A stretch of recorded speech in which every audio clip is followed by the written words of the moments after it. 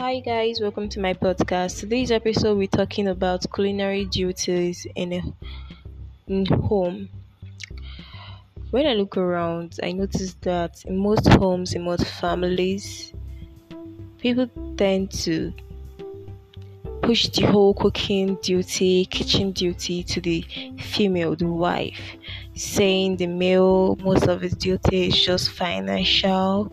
You just need to provide for the family, the school fees, and also, when I look around, I notice that in most families, also, they share financial duties.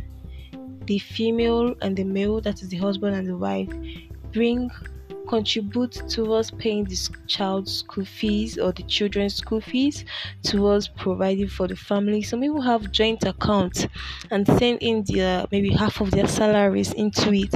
And I'm like, if they can actually share the financial duties, why not share the cooking duty, the kitchen duties? Why push it to only the female? She's going to work, she's providing financially, she's taking the kids to school, doing school runs, and still going to do cooking duties. And the duty you they said is for the male, financial duty.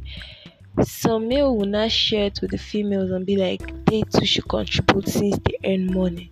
And I'm like, what's that?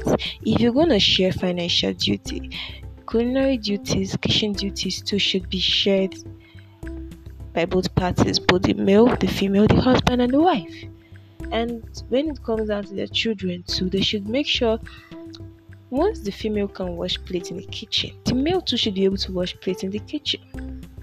Because they too, they ate out of the food. It's not just the girl eating, the boy too. You can eat, but why can't you wash the plates?